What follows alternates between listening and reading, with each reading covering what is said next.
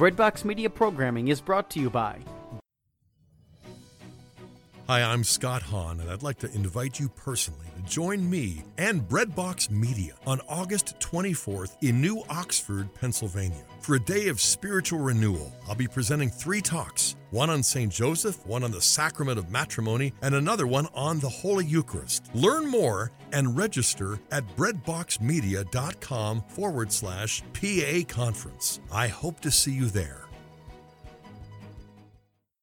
Introducing the redesigned CatholicSingles.com, featuring new ways that put the spotlight on the person and their faith, not just a profile picture.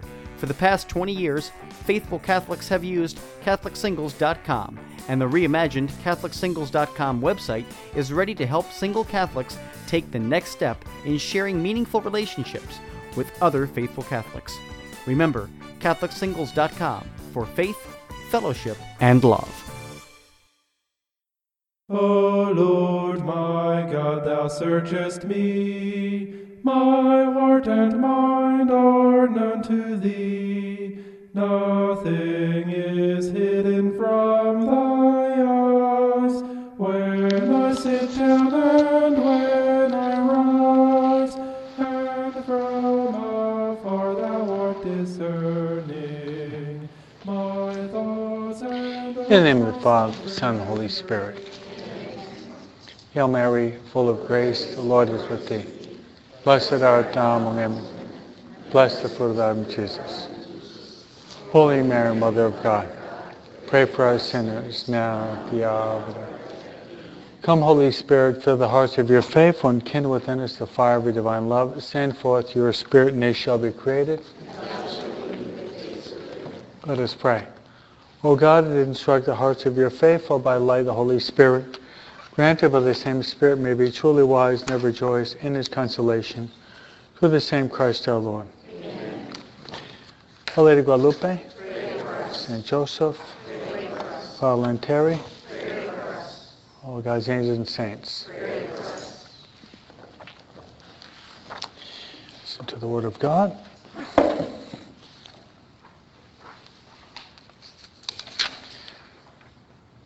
Taken from the letter of St. James, chapter 5. Is anyone among you suffering? He should pray. Is anyone in good spirits? He should sing praise. Is anyone among you sick? He should summon the presbyters of the church, and they should pray over him and anoint him with oil in the name of the Lord. The prayer of faith will save the sick person, and the Lord will raise him up. If he has committed any sins, he'll be forgiven. Therefore, confess your sins to one another. Pray for one another that you may be healed. Fervent prayer of a righteous person is very powerful.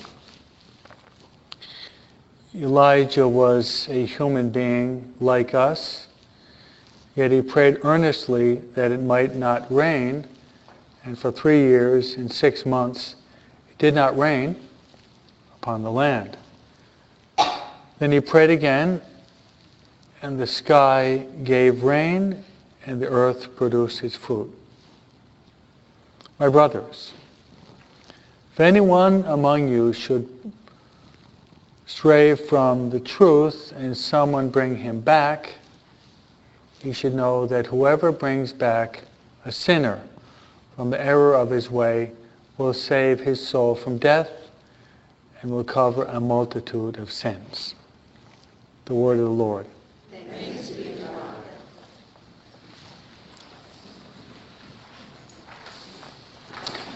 This passage I like very much, and then we'll return to the diary. And there's many ideas, but I'd like to just glean 3. One is, this is where you have the anointing of the sick. This is a passage, if you want to know where the anointing of the sick, there's many passages, but this is a key passage, which St. James says, if there's someone sick, call the word presbyters. No? Presbyter means priest. Sometimes they actually have the translation called the elders, no?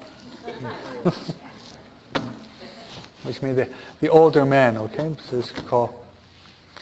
And that may they lay their hands upon this person, that he'll be healed by the laying on the hands as well as the praying over them. So that's one of the passages the church uses to substantiate the institution of the sacrament of the sick.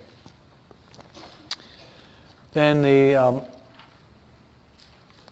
second point that I glean from this is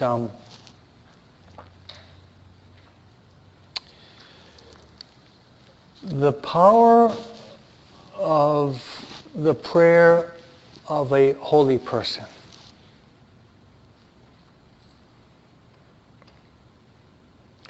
I can't help to read this, in which it's just every time I read it, it gives me consolation, motivation. I want my prayers to be powerful. I don't know about you. I really do. Are they? I don't know. I hope so. I hope so. But I want when I celebrate Mass, I'll often say, Lord, I want this Mass to save 1 million souls. Is that okay? Yes. Why not? The Mass has infinite value. Why limit God's omnipotence with my lack of faith? No? But this passage, every time I read it, it kind of stirs me on to go deeper in my prayer life. No? Because if someone prays, but he's got a mediocre prayer life, because something's going to happen. But if someone prays, he's got fervor and fire, something's going to happen. So Elijah, by praying, Elijah's prayer was very powerful. His prayer was able to bring the rain down after a long drought, and it was able to stop up the skies when he prayed again.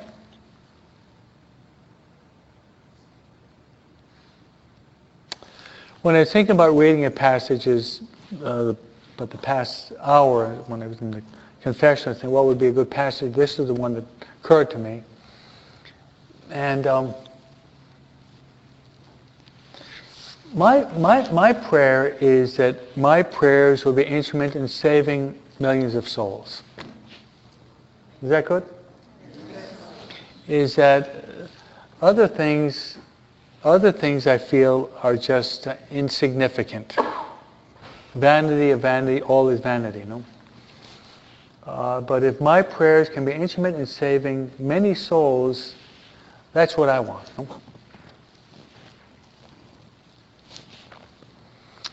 I know several millionaires. I know several millionaires. I do. And these individuals, they know how to make money. Okay? But I'm ambitious not for money, but for souls. Amen? Amen. What about you? Yeah, I mean, more than one person said, Father, if you're not a priest, you would probably be a millionaire. No? I probably would be because of my work ethic. No? I probably would be. But instead of, making $1 million, why not save 1 million souls?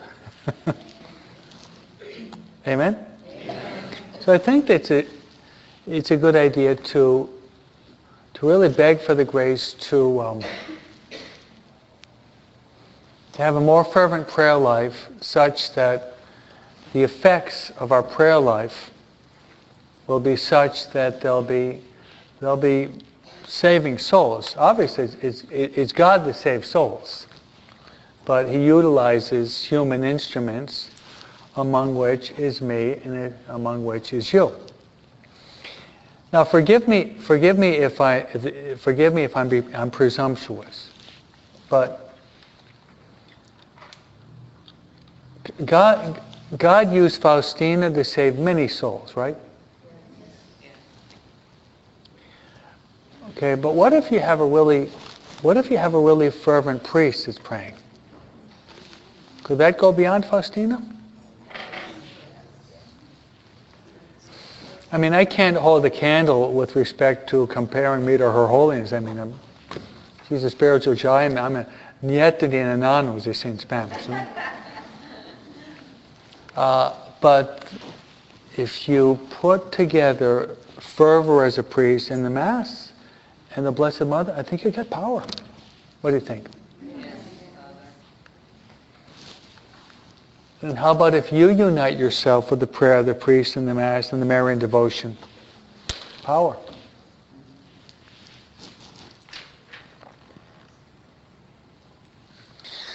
So I think we have to keep purifying and growing in our prayer life.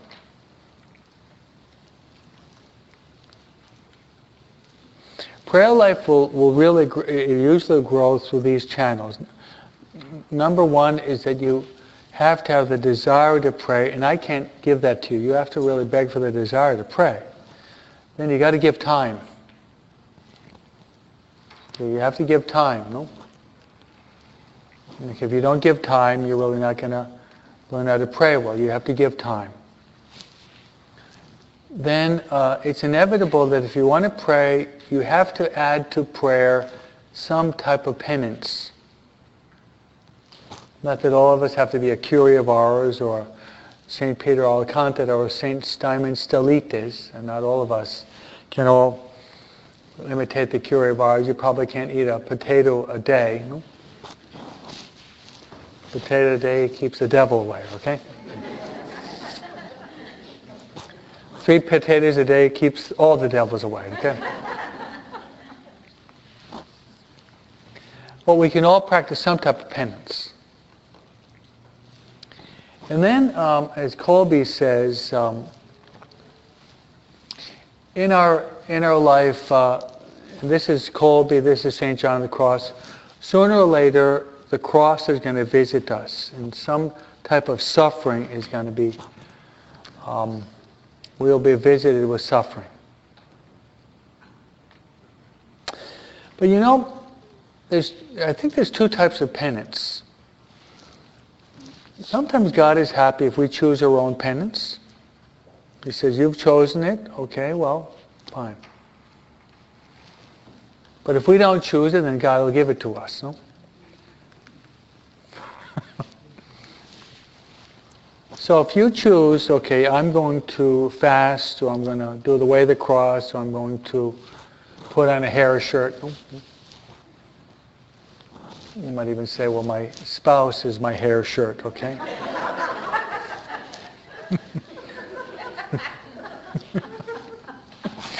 You don't know what a hair shirt is, look it up, okay? It's a penitential thing that the saints used to wear in the past, no?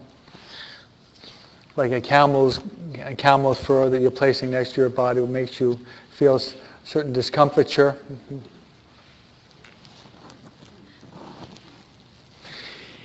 Then I believe if you have Marian devotion, that gives more power. More than one of those who did the retreat with me said it was a very powerful retreat, especially because of the presence of the Blessed Virgin Mary. Okay? And Mary gives power. So you might even just read through tonight James chapter 5. It's the last 5 verses. Then the last point in James chapter 5 is this. He who brings back a wandering soul, a lost sheep. Did you hear what I read? Yes. Saves his own soul. That's just bringing one back.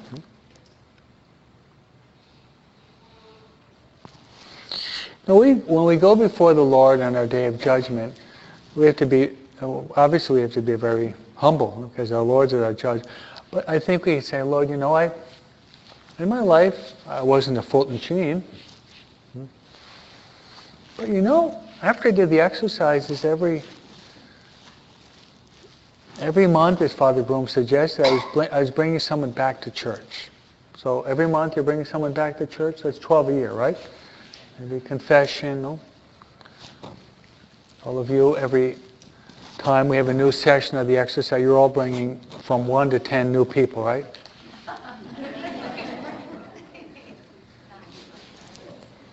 So by doing that, that's St. James, so you could tell the Lord, well, Lord, I am a sinner.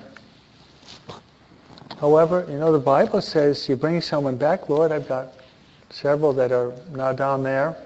They're still practicing their faith, Lord. I can see the Lord smiling at you. Thank you for reminding me. I already knew that, but thank you for reminding me. Then it says, but the last verse in St. James, it says, whoever brings back a sinner from his error, from the error of his way, will save his soul from death and will cover a multitude of sins. Wow. You like that, Grace? I do. So that means your salvation by bringing someone to the church and less time in purgatory. Would you prefer 500 years or 5 days? 5 days. Yeah. Some of you should read some of the books by Shoup on hell and purgatory. Have any of you read some of Shoup's books on hell and purgatory? Eric? Yeah. On purgatory, it's pretty powerful. There's a priest that was suffering a lot, and his guardian angel says, well, Father, God has sent me. You can either have 1 day in purgatory, rather a year of suffering, or 1 day in purgatory. What will you take? 1 day in purgatory, right? Yes. He said, well, I'll take 1 day in purgatory. So he dies, he's cast in these flames, and he's suffering so much, the fire of purgatory burning him away, and he's kind of crying out, and he thought that 1 day, 24 hours, he thought that a year passed, and 2 years passed, and 5 years passed, and 10 years passed. Finally, his guardian angel comes to him and says, hey, Father, how's it going? Come on, Damos, how's it going? No? He said, no, really bad. Why? You said I was only going to be here for 1 day. Well, the guardian angel says, well, how long do you think you've been here? I don't know, I left my watch upstairs, so I don't really know how long exactly, but I've been here for ages upon ages upon ages, some centuries. The guardian angel says, 1 hour has passed, you got 23 to go. Ah!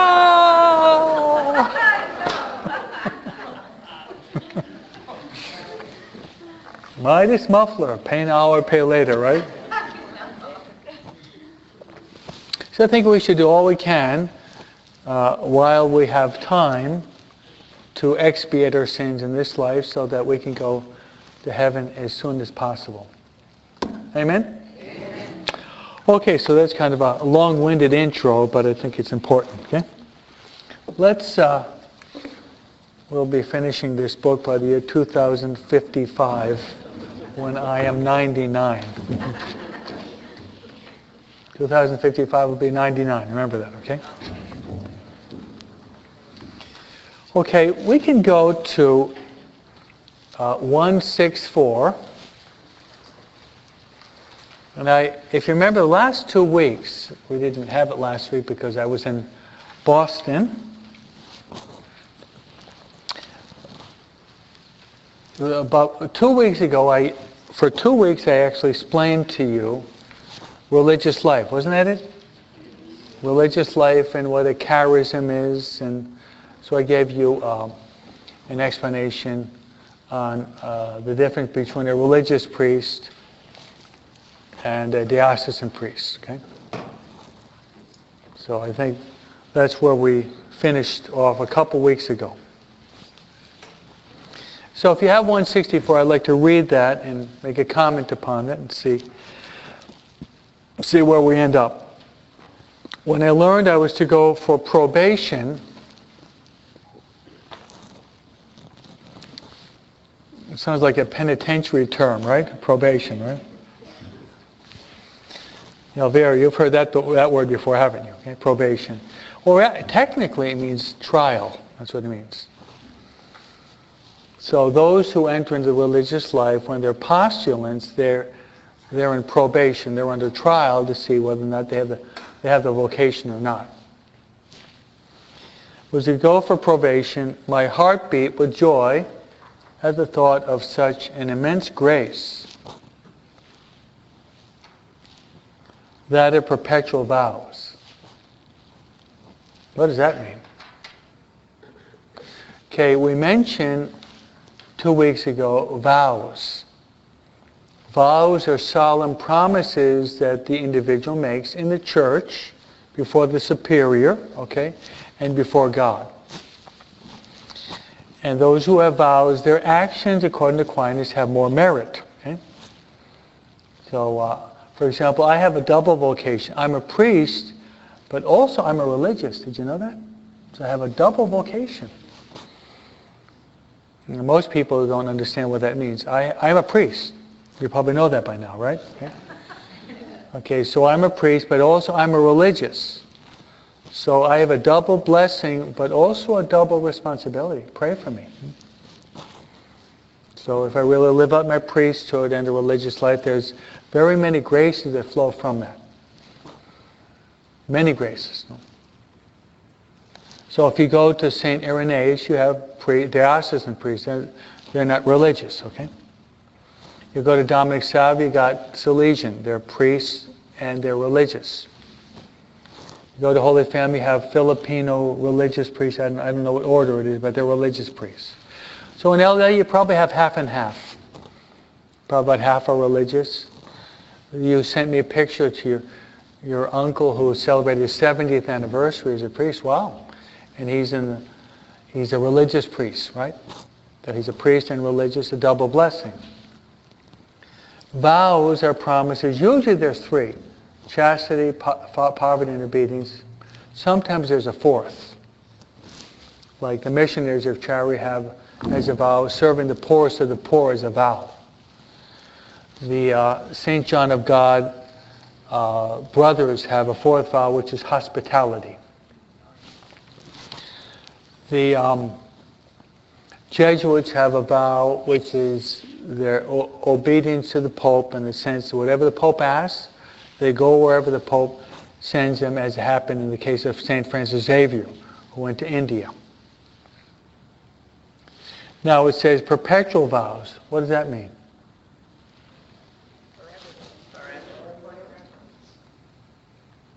Your English is very good. Okay, so perpetual means forever. Good. We'll give you an A on vocabulary, okay? Okay, now what it means is this, is that before making perpetual vows, you make temporary vows. I'll give you an example. Yesterday, August 15th, was the feast day of the Assumption, right? In Boston, three of our novices made their temporary vows yesterday. And one was a guy that I was working with and Father Craig was working. One is a young man from our parish. Okay? Just a month ago we had the first Mexicano ordenado. We had the first Mexican oblate ordained just about a month ago. Who was, what? Father Raphael, who worked in Radio Guadalupe. He was coming here and I think he made a retreat with us maybe 12 years ago, Mary, no? Was it, Eric? It was less than 12 years ago. Maybe about 8 or 9 years ago? Something like that. Anyway, he made the 8-day retreat with us, and, well, now he's a priest, no? But Jorge Sanchez, who made his vows yesterday, he made his first vows after his year of the novitiate. So next year, August 15, usually it's the same day, he's going to write and ask his superiors if he can renew his vows again. They could turn him down. There's always, like you see, Faustina, there's a little bit of fear here. They could turn him down. And then if he's accepted, then he has to renew his vows again.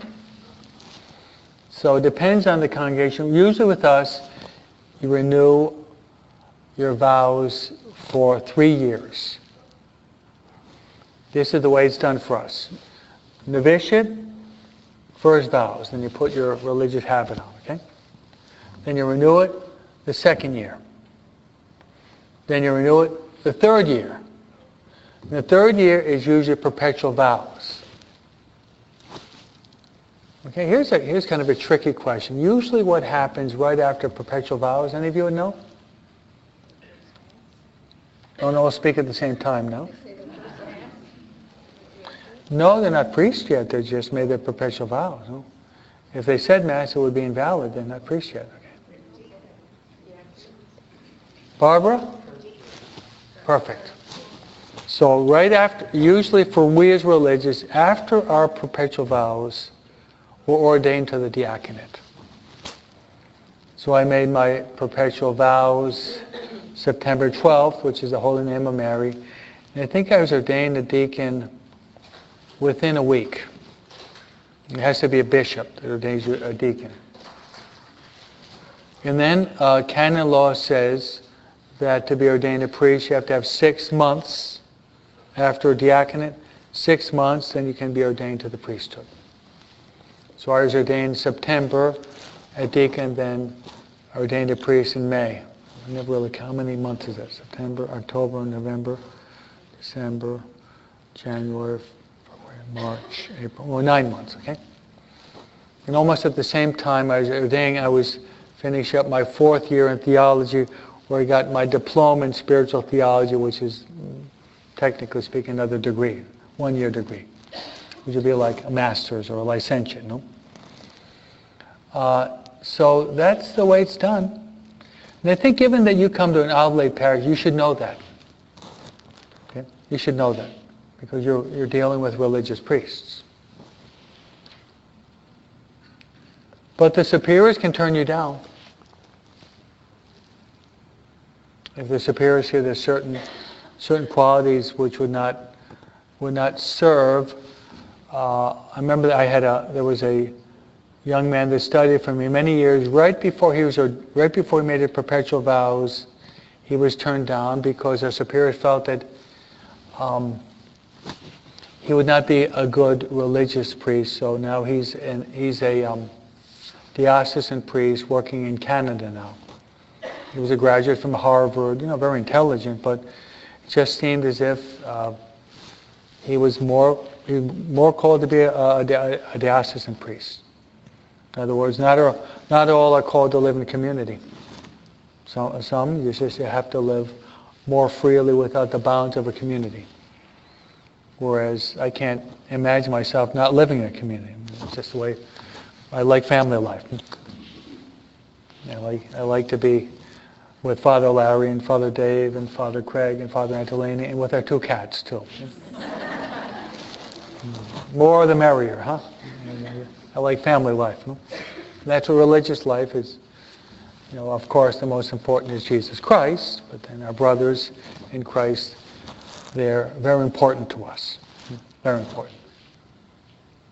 Okay? Am I making sense? Yes. Good. See, so understand the diary. You have to understand religious life, because Faustina, obviously she's not a priest, but she's a religious.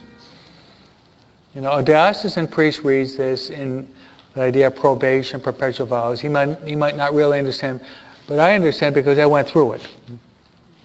I went through this. Now with women, I think it depends upon the congregation, but the Franciscans, well, actually, they'll cut their hair, okay? Cut their hair before they make their vows. No? Probably the most famous one in the history of the church would be, of course, right? When St. Francis cut the hair of St. Clare of Assisi, and then what happens, introduced in the convent, and eventually St. Clare was going to be instrument in founding the second order of the Franciscan. Did you know there are 3 orders of the Franciscan? Did you know that? I didn't think so tell you. The first order would be the Franciscan priests, the second order would be the nuns, and the third order would be the lay people. Yeah? Learn something new every day, huh?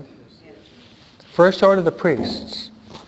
Second order are the nuns. You got they're called the poor clares. And then the third would be the lay people. My parents, when I was a child, belonged to the third order of St. Francis. They were Franciscans. And they had to wear the little cord, and they had to go to the meetings and say the prayers, no? But when they had so many kids, they couldn't go to the meetings anymore. I mean, they had try to raise 4 teenage boys at the same time, no? No joke. Okay, so I went before the Blessed Sacrament.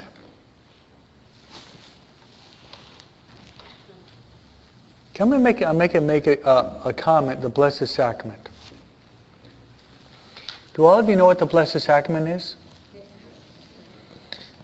There's been a study by, we call it the Pew Society, is P-E-W? What is the Pew? Thank you. Pew Research, that this is probably the most prominent news item in the past 3 weeks. And if you go in Catholic News Agency and EWTN or Spirit Daily or Catholic Exchange, where I have my articles published, is that 70% of Catholics do not believe in the real presence.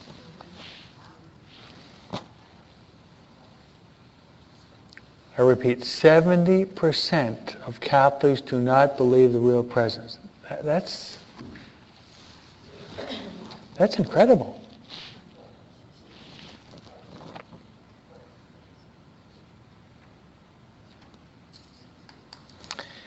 And 70% of Catholics don't even go to Mass on Sunday. Obviously that refers also to them, but even some that go to church, it might even be those that go to church.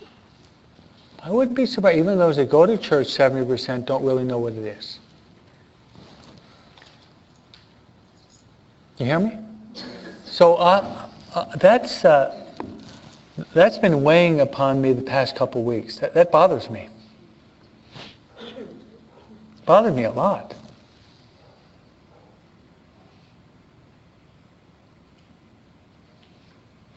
So speaking to you people, you know what it is. I think among your relatives and friends or at work, bring up the topic of the real presence. If I were given permission by, technically I could do this. If I had to preach a different homily on the Eucharist every week of the church year, I think I could do it. And every homily would be different. I could give a homily on the Old Testament typology. I could give a homily on 1 Corinthians 11. I could give a homily on John chapter 6. I could give a homily in Luke chapter 24, the disciples of Emmaus. I could give a homily on what consecration is. I could give a homily why they ring the bells, and I can develop it. I could give a homily on what is a genuflection. I could give a homily on Corpus Christi. I could give a homily on preparation for Mass. I could give 10 homilies on the Mass, even without any preparation. I could give a homily on Thanksgiving. I could give a homily on Eucharistic adoration. I could give a homily on Eucharistic procession. I could give a homily on St. John Eudes and his devotion to the Eucharist. I could give 10 homilies on the imitation of Christ. The 4th book gives you 25 chapters. I could develop a homily on every one of those 25 chapters. There you have 50 homilies. I mentioned the topics already. And I think I could probably do it without too much preparation. I could. Because for me, the most important thing in my life is Christ and the Eucharist. Amen? Amen. Now, you probably can't do that. Okay? You probably couldn't even give a talk spontaneously on 50 different types. You probably have to study a little bit more, right? Well, start studying. It's worth it. And you have people wandering from the faith. I think that this is the kingpin. You can use a bowling image of the kingpin, headpin. Strike, okay. By the way, strike in bowling is good. Strike in baseball is bad, okay? An athlete speaking here, okay? But you might work on that. All that I've given you, like a diamond, the different facets of the beauty of the Eucharist. You could give a talk on Marian apparitions in the Eucharist. What did Our Lady ask for in Guadalupe? What did Our Lady ask for in Lourdes? What did Our Lady ask for in Fatima? She asked for a church. Why the church? So that the priest could celebrate the Eucharist. Never thought about that, huh?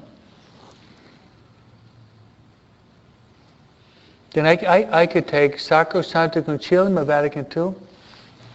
I could take a paragraph and spend the whole year just explaining that. And I could do it with theological precision and telling stories and a couple of jokes too. Spice it up a little bit with a little bit of humor is always helpful. It's like what I'm saying. If you love someone, we can talk about that person, right? If we love the Lord in the Eucharist, we should be able to talk nonstop. Amen? Love someone? Talk nonstop. We love the Eucharist, we should be able to talk about the Eucharist until the wee hours in the morning. We really love the Eucharist. So I'm extrapolating from Blessed Sacrament as to what's going on in the society.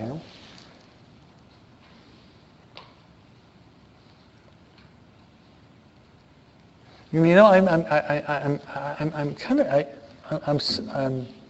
suffering through this. It's causing me interior suffering. Most Catholics don't even believe in the Eucharist. Wow.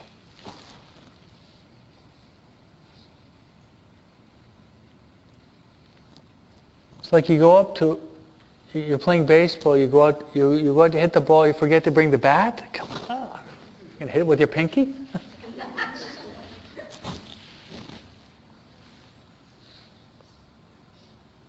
Get in the car, you don't know what the steering wheel is? Come on. When you're cooking, you don't know the difference between salt and arsenic. Arsenic, by the way, is rat poison. Huh? Hopefully you know the difference. I hope you do.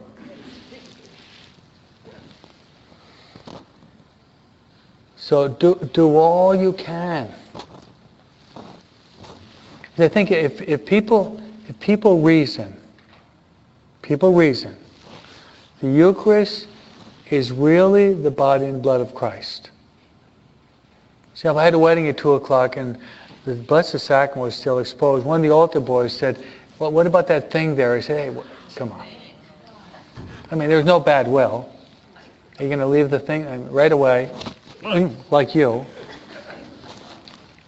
I correct him, see, you don't call that thing, that's God. Oh, sorry, Father. Sorry. I forgive you. Tell the Lord you're sorry. Do you know what they often say in Spanish, Raquel? Voy a agarrar el pan. Raquel? Any of you speak Spanish here? Voy a agarrar el pan. Agarrar el pan. Do you know Spanish well? Agarrar, if you know Spanish well, agarrar, translated in English, means to grab, right? Agarro la mano, like I grab your hand, right? Even that is kind of maleducación, kind of grabbing something.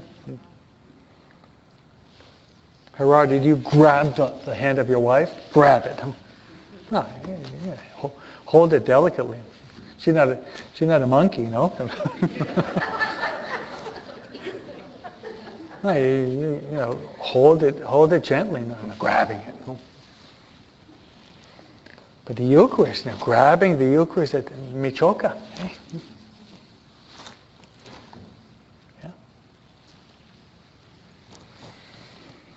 And you see how much Faustina loves the Eucharist. There's no way you can read the diary and not fall in love with the Eucharist.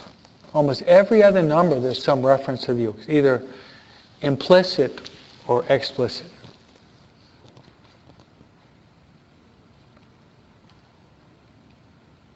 Right, Fran? You can't read that to help. It's like a fire that's ignited in your heart. You want to love the Eucharist all the more. But listen, sometimes the love for the Eucharist starts to wane, doesn't it? Start to decline. Worldliness can insinuate itself within us. It starts to decline. We take the Lord for granted, huh? Beg the Blessed Mother that you will never decline, but you'll be kind of like always an upswing. The love is greater and greater and greater and greater. Take it to heaven. No?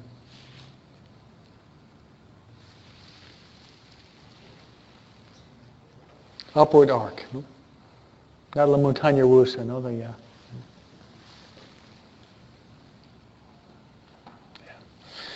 Okay. Went before the Blessed Sacrament, and when I immerse myself in a prayer of thanksgiving. Okay. Do any of you like language? Do you like the verb to immerse? I love language, no? When I hear the word immerse, I think about a fish. Fish is immersed in water. That's when I read that word, the verb to immerse, right away the noun I connect with that is a fish, immersing. Okay, here's a question. You're going to feel uncomfortable. When you do your holy hour, do you immerse yourself in prayer?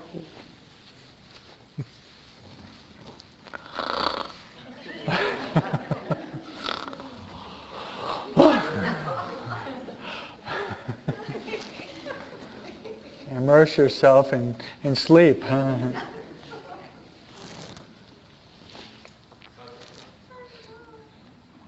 It's a good word. I mean, that's a good verb. When I immerse myself in a prayer. Like another synonym would be total concentration, total recollection, totally absorbed, enthralled, captivated. I mean, a walking Roger Thesaurus, right?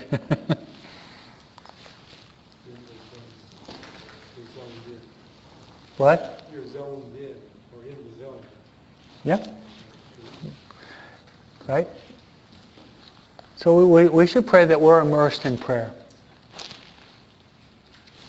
In a prayer of thanksgiving. Do you like to thank God? Just once a year on Thanksgiving Day? You should always thank God every day. You know, often I've thought about the capital sins. Capital sin of jealousy and envy. They're related, but there's a difference there, but more or less the same. When a jealous person, he feels sad because someone has something he doesn't have. And a jealous person, usually he's comparing himself to others, right? You're looking at others, you're comparing yourself. Honestly, I think the best way for us to overcome jealousy is thanksgiving. Try it. You're tempted to be jealous? Apply yourself to thanksgiving. Because they're really diametrically opposed.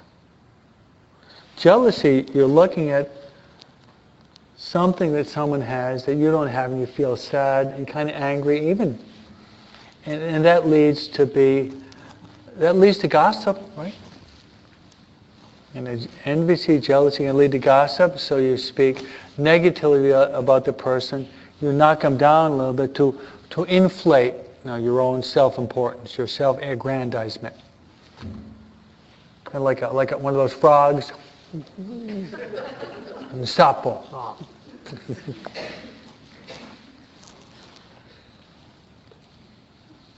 That's right. You're tempted to be jealous or envious?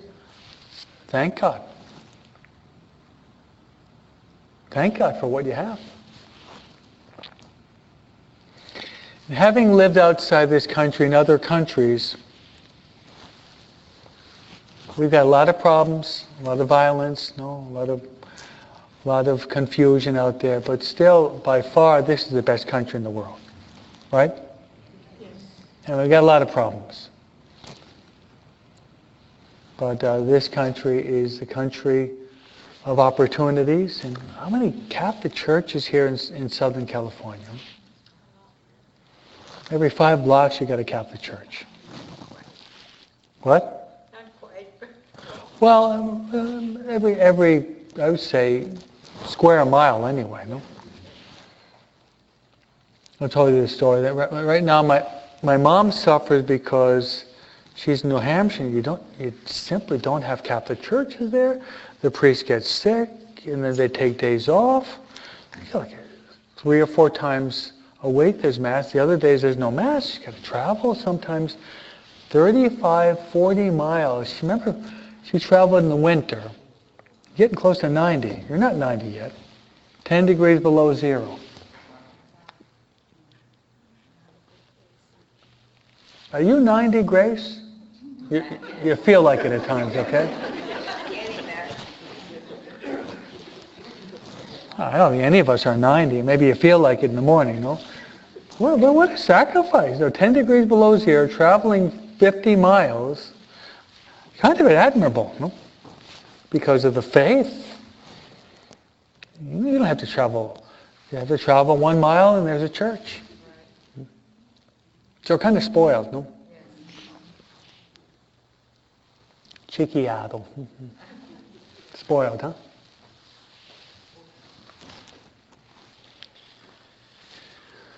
So, cultivate an attitude of gratitude, right? Give thanks to the Lord for His good, for His mercy endures forever. Saint Ignatius once said, the essence of sin is ingratitude. The essence of sin is ingratitude. Some of you study the Rhineland mystics, okay? Cloud of Unknowing, Walter Hilton, The Imitation of Christ, Julian of Norwich, and also Meister Eckhart. Meister Eckhart, one of Gerardo's favorite writers, right?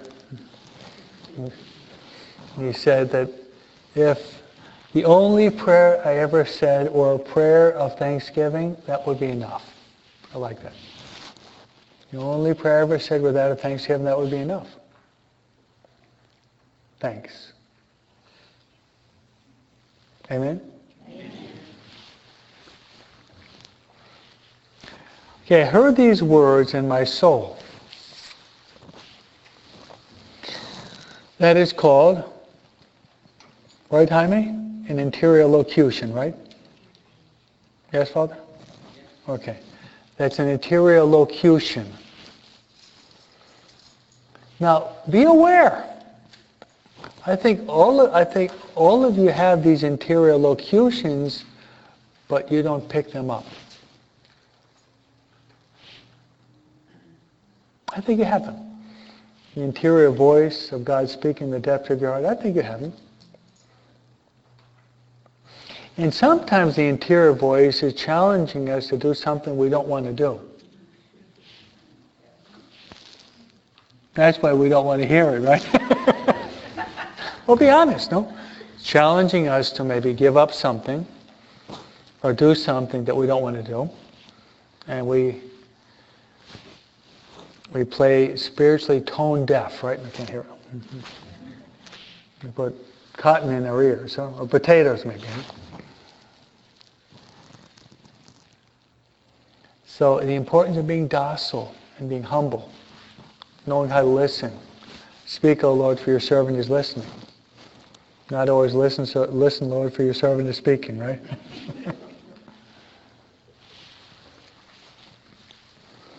I heard these words in my soul. My child. Would you be offended if you heard that, my child? No. Hey, I'm a man, don't call me a child.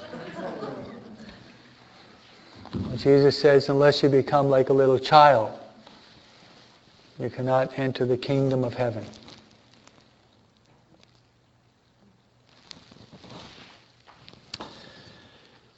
Yesterday did a funeral of a Filipino man. He was like a little child. What? Miguel Luza, yeah. And this is a very simple, innocent, joyful, childlike person. No? They're very impressive. No? He had great love for Mary. He made rosaries. On First Friday of the month, he'd have these Sacred Heart cards. And just, I hope he's in heaven now. So the word child, all of us are called to become, we're children of God through baptism.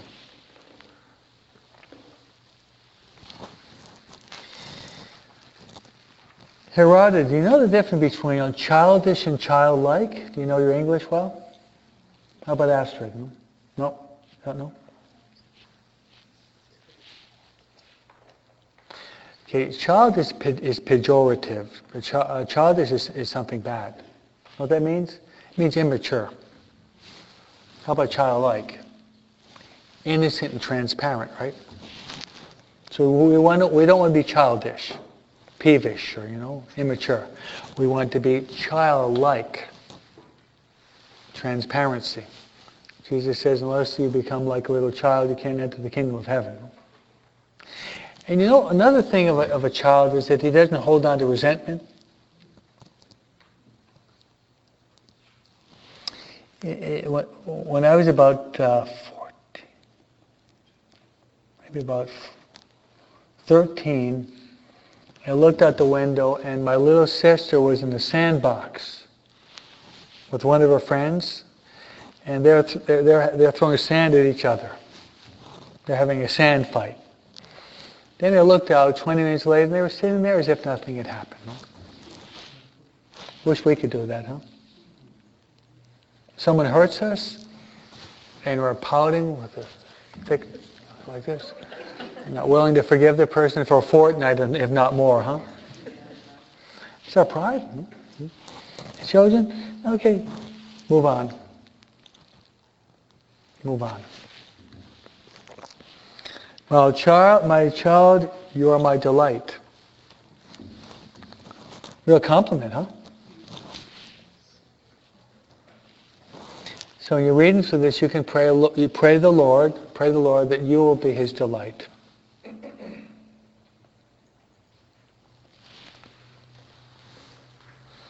You are the comfort of my heart. Have you ever tried to comfort the heart of Christ? Not yet? It's another type of prayer. We want to be comforted by God, but usually we don't want to comfort Him.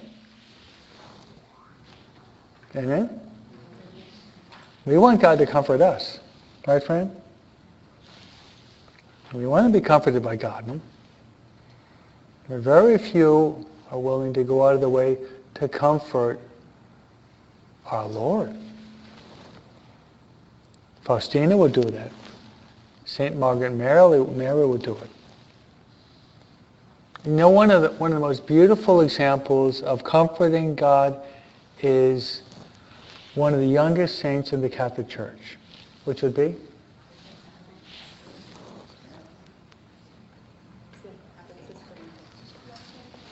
Francisco.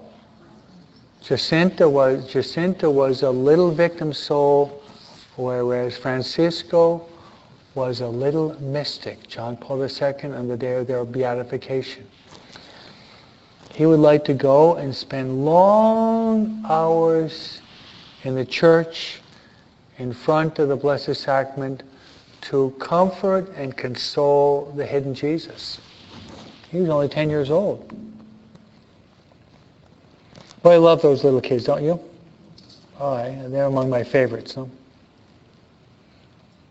It was kind of embarrassing. I mean, they arrived at skyrocketed in the spiritual life. We're kind of still groveling on the ground. Huh?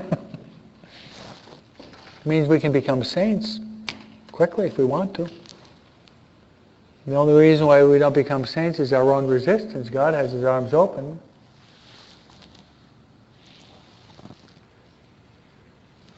So maybe add that to your prayer. Allow God to comfort you, but you comfort God.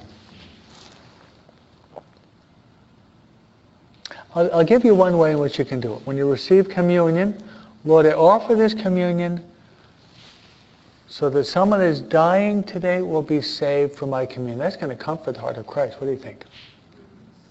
Yeah? That'll comfort Him. And He'll hear that prayer. The Lord wants the salvation of that person more than you want it. So this is an added dimension to your prayer life we're learning tonight. God has comforted you, comfort Him. Amen? Comfort Him. You are the comfort in my heart. I grant you as many graces as you can hold. Wow, I like that.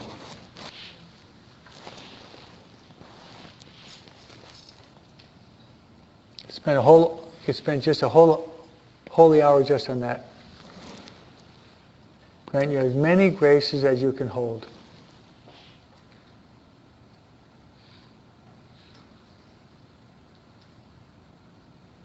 Heaven, if you want, you're invited to have a meal with maybe a trillionaire. Okay, I think you've got some out there. They're not my best friends. No? Otherwise, Father Larry would probably say, have a long talk with those guys, okay?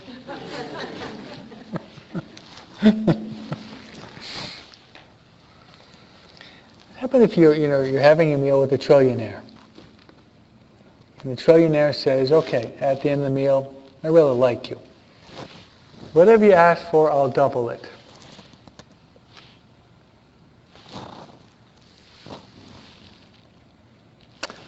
Would you ask for a peanut or a pickle? Or maybe a peanut shell? Would you? I'd ask for $500 billion. So it'd end up with $1 trillion. Amen? He said it. What about God? I think we receive a little bit from God because we only ask for a little. Right, Imelda? See, Padre. We only receive a little because we ask for a little. We have to ask with bold confidence. With bold confidence. Confianza atrevida. Bold confidence. Ask and you will. Seek and you will. Knock and the whoever asks, whoever seeks, whoever knocks, the door is. Now you know the Bible. Grace, you know where that is in the Bible? I didn't think so, so I'll tell you. Matthew 7:7. I was not stammering nor stuttering, or rather, Matthew chapter 7, verse 7. You thought I was stammering and stuttering. No. Matthew chapter 7, verse 7.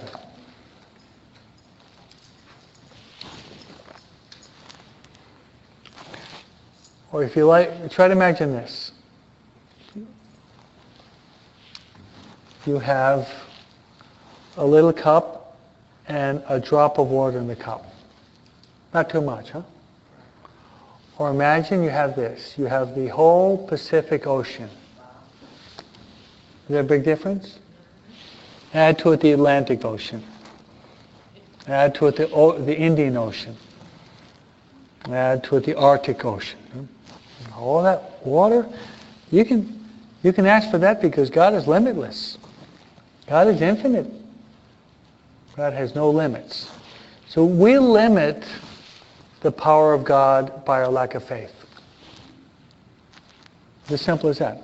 We limit the omnipotence of God because of our lack of faith. And our lack of holiness, like St. James mentioning Elijah. No?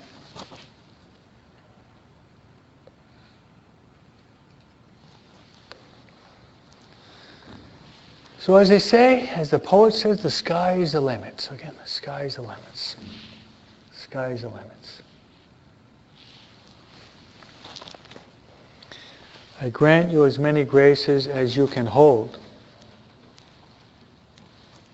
As often as you want to make me happy, as often as you want to make me happy, speak to the world about my great and unfathomable mercy. Wow, there's a lot in that, huh? Do you want to make Jesus happy? No? Más o menos? Do you? Really? So, every time you try to speak about what we're learning every Friday night, every time you try to tell someone what you learned on Friday from the diary, every time you do, you're making Jesus happy.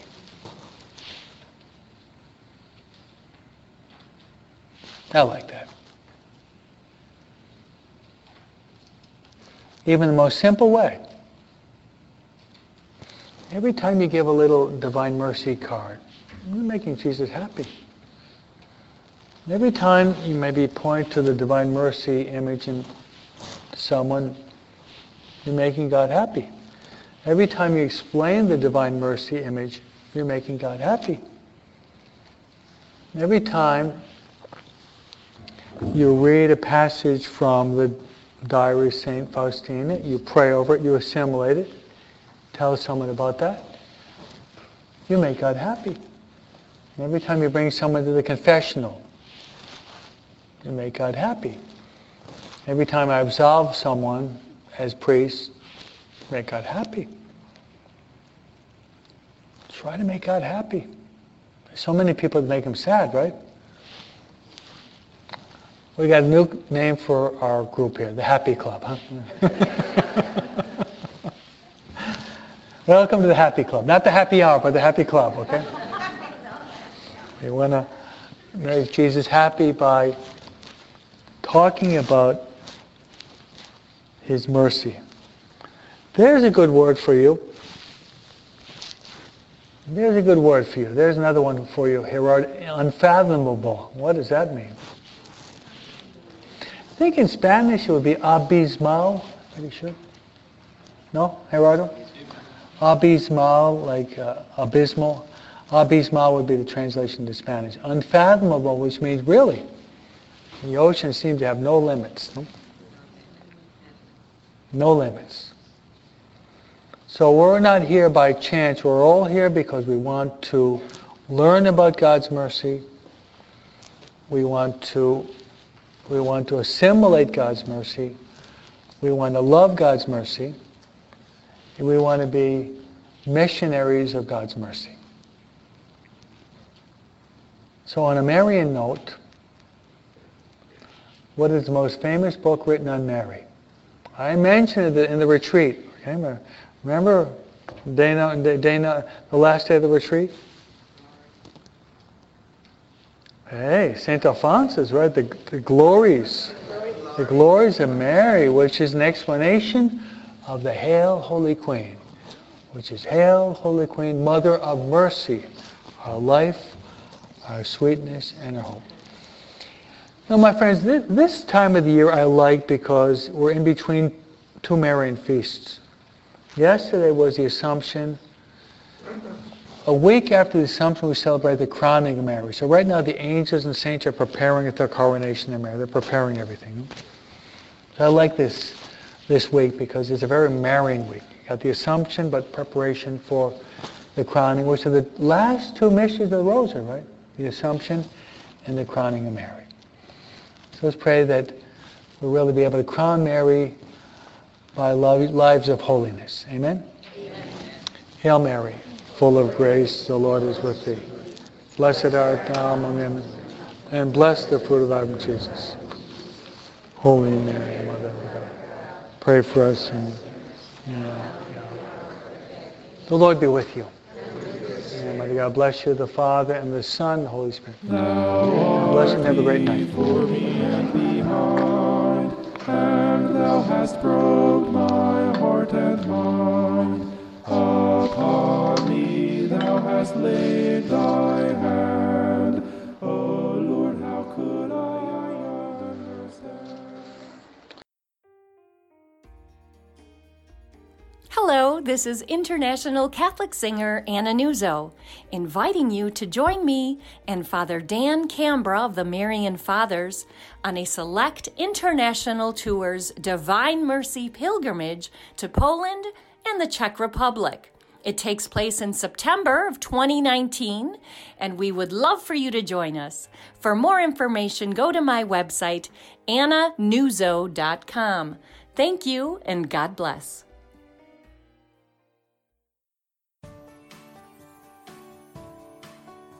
Breadbox Media programming is brought to you by Jack Kane Ford.